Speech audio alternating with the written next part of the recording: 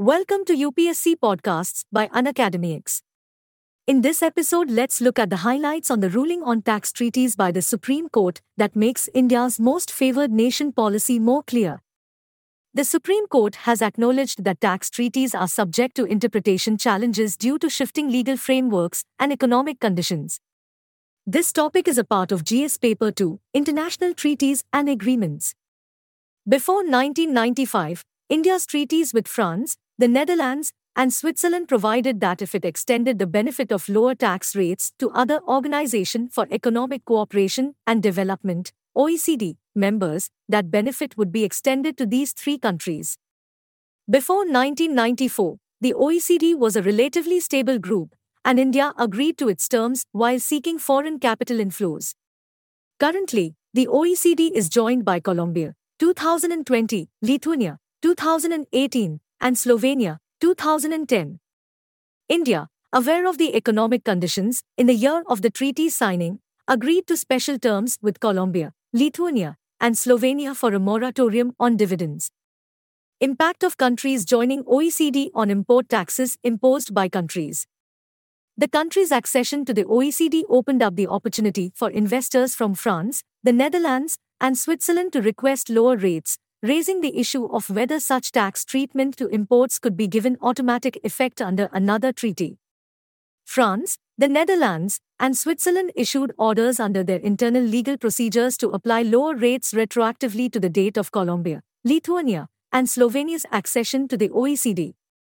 While Switzerland had left open the possibility of reversing such interpretations in case India disagreed, these were nevertheless issued unilaterally and did not in any way indicate India's position. Delhi High Court decision. In the 2021 Concentrix case, it was ruled by the Delhi High Court that the beneficial terms of the treaty could be extended without notification, even after taxpayers sought certificates for lower tax deducted at source. In February 2022, a circular was issued by the Central Board of Direct Taxes, CBDT, clarifying its position, although a favorable decision by the court will still be available to the taxpayer. Most Favored Nation, MFN, status. The 164 members of the WTO are committed to treating other members equally with the aim of benefiting from each other's lowest tariffs, highest import quotas, and lowest trade barriers for goods and services. According to the World Trade Organization, this principle of non-discrimination is known as Most Favored Nation, MFN, treatment. Objective of Most Favored Nation, MFN, provision.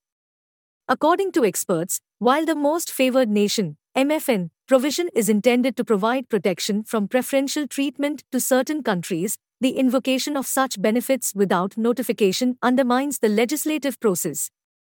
Experts claim that different treaties have different beneficial treatment policies for dividends. The Supreme Court decision that a notification is mandatory to implement MFN reverses the tax situation for investors.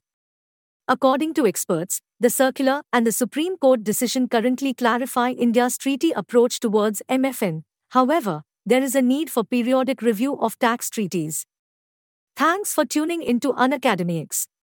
For free access to daily current affairs and bite-sized lessons on all UPSC topics, download the Unacademics app now.